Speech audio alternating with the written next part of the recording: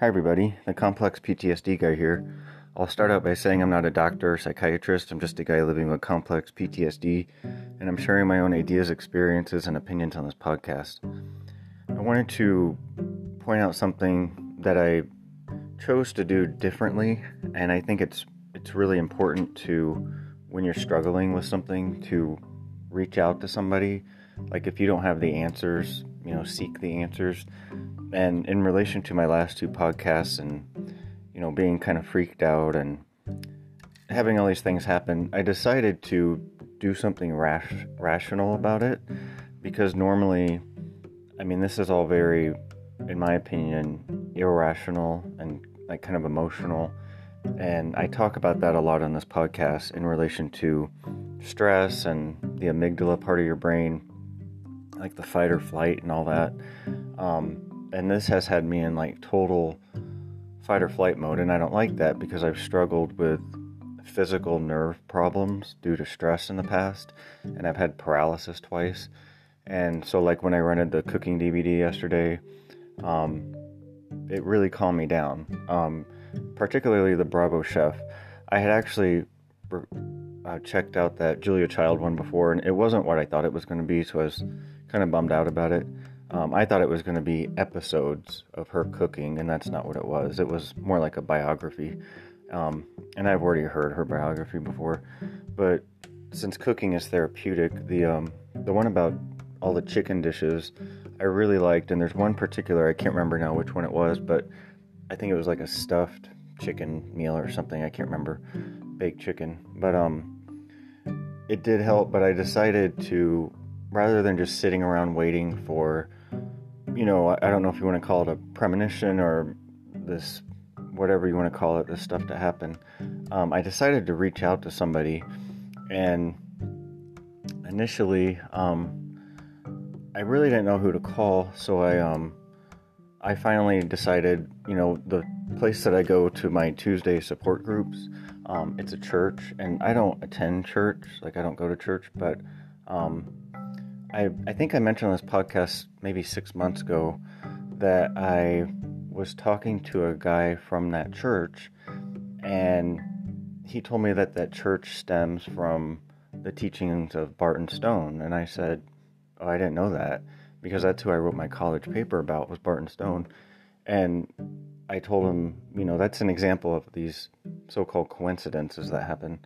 And it just kind of freaked me out, because I was thinking, here we go again. But I decided to reach out to the pastor of the church, and I specifically emailed this pastor, and I asked him questions like, what does this mean that I'm having these, I don't know if you want to call them visions, premonitions? Like, I looked it up, and because I wanted to know just what he thought, since this place I go to my meetings at is connected to Barton Stone, and I'm familiar with Barton Stone's teachings. I wanted to know, what does this mean? And I wanted a more reliable source, like a certified pastor, like someone who actually went to school for theology, religion, whatever.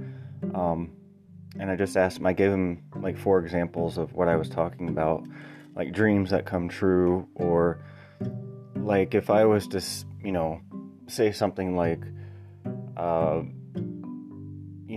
something odd, and then, an hour later someone says the same thing to me and doesn't even know that I said it, things like that. I just wanted to know, what do these things mean? And whenever I looked it up, it said, in the Bible, I'm going to let you know what his email says, by the way. But whenever I looked it up, what do premonitions mean in the Bible? And it frequently used the word prophecy. Like certain people were like prophets, and I don't think I'm a prophet. But I just thought that was a term I wasn't expecting to see. Like people are foretold things that are going to happen. And I think it did mention premonitions as well, but it was very specific about the difference between like a psychic and a prophet and a premonition and all these things. But I would say these are more premonitions. But I try to be more logical about all this stuff, because it really interferes with my life. And I really try not to get emotional or stressed out about it. So I don't know if these things happen to you too, but I'm really curious what he's going to say in his email, because I really needed to seek an outside source about it. Because I have a friend, and she's the one who used the word clairvoyant. I had never used that word before. I never even heard of that word, and she actually identifies as being clairvoyant. And she's a massage therapist too. So like whenever she does massages, it's almost like she's doing a body reading, is kind of how she describes it. And I had never heard of that before. I'd never ever heard of that.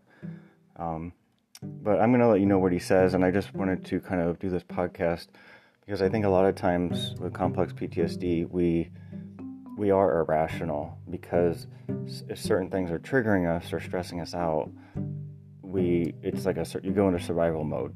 And so I just wanted to give an example of how I'm approaching this more rationally. And, the other thing that it said when I looked up advice on how to handle it, it said to pray about it. And I don't really pray very often. Again, I don't go to church and stuff, but that's such a simple solution and I hadn't even thought of it.